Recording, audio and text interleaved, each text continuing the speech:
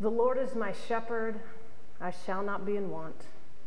He makes me lie down in green pastures and leads me beside still waters and revives my soul. In the name of the Father, and the Son, and the Holy Spirit. Amen.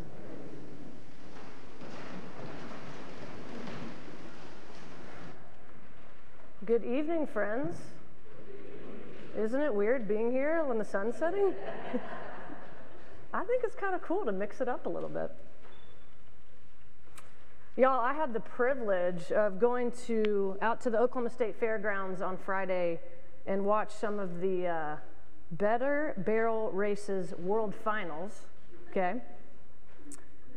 My dear friend and cathedral member, Nicole Ragland, is a professional photographer and filmmaker, and one of her clients is this incredible young kid. She's a young black girl from Boley, Oklahoma. She's a barrel racing phenom. She's 14 years old. And Boley is one of the last remaining all-black towns. We used to have 50, now we have 13 of these towns, the mostly black communities. But Vicky comes from extremely humble means. She comes from family challenging dynamics and is actively living with cystic fibrosis. She has to wear one of those things that beats on her chest to break up the mucus that forms.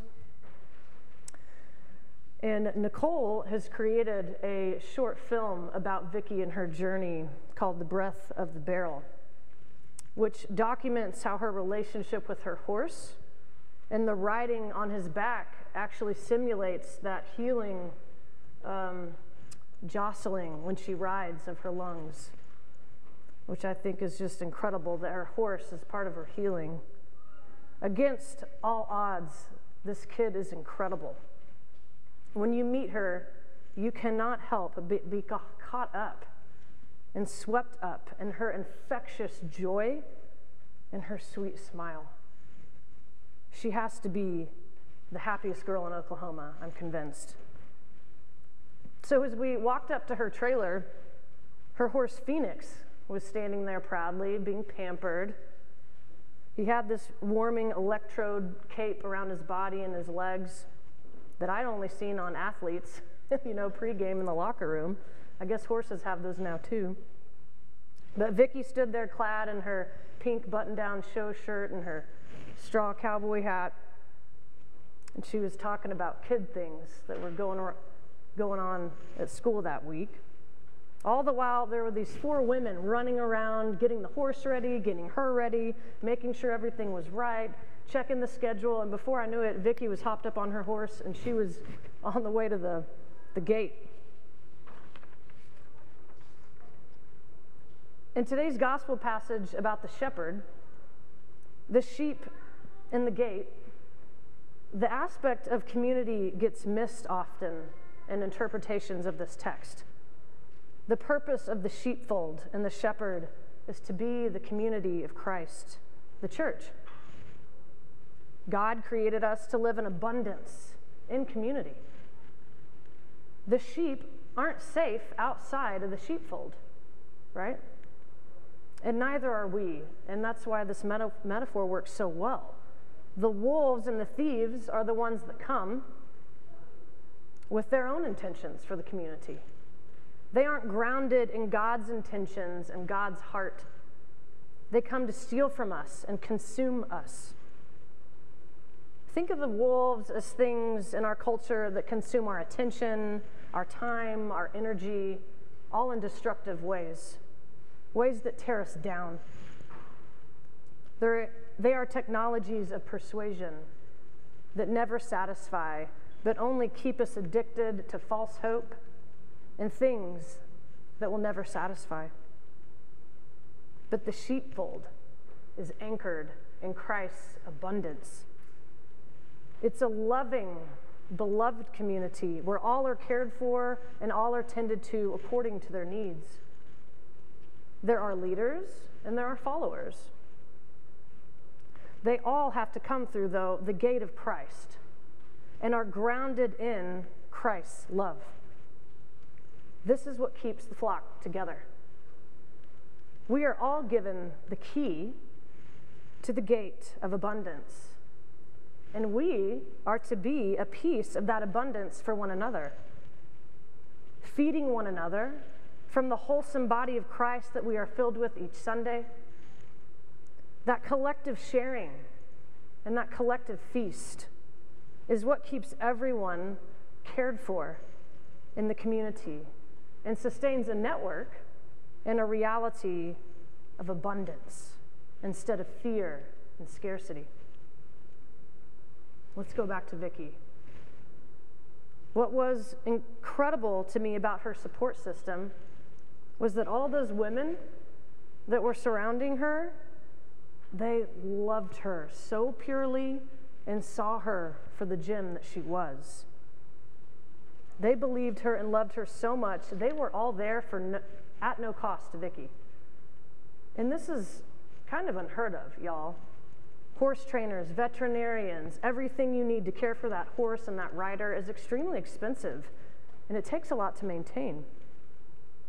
But most of these things that Vicky needed were given to her out of her community's abundance.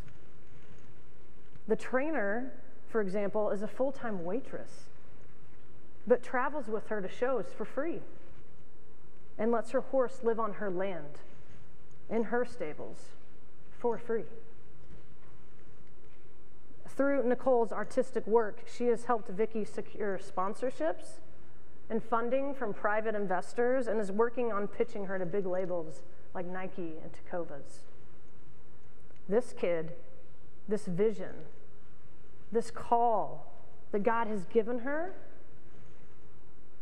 has found its pasture in the loving fields of God's community. And y'all, the joy and the energy and the excitement, the focus, the drive I got to see, and her turning those barrels under 16 seconds was pure magic. Her cup runneth over indeed. Friends, what would it look like for you to return to your flock and your shepherd? What would it feel like to sit at the banquet table made for you in this world with the community of Christ? I think this is why our dinner groups at the cathedral are so popular and continue to be such an important part of what we do here at the cathedral. There's nothing more unitive and more fulfilling than gathering around a table over a shared meal, eating together, joined by our love for Christ and one another. Our reading from Acts today said, "Those who had been baptized devoted themselves to the apostles' teachings and fellowship, to the breaking of bread and the prayers. Awe came upon them. All who believed were together and had all things in common. They would sell their possessions and goods and distribute the proceeds to all, as any had need. Day by day, as they spent much time together in the temple, they broke bread at home and ate their food with glad and generous hearts, praising God and having the good will of all people. And day by day, the Lord added to their number those who were being saved." This reading about the early church is exactly what I saw happening in real time in Vicky's racing camp on Friday. And it's also what I see happening here in the cathedral life every time we gather together. Every time we welcome new members, every time we fulfill the needs of the poor, every time we realize Christ's call to feed his sheep, we are the beloved community of Christ by the way we live and by the way we love. Siblings in Christ, choose to walk through the gate of Christ's love. Join me and Vicky and Phoenix and all our friends in the pasture of God's abundance. Feast with us at the table, for surely God's goodness and mercy shall follow us all the days of our lives, and we will dwell in the house of the Lord forever. Amen.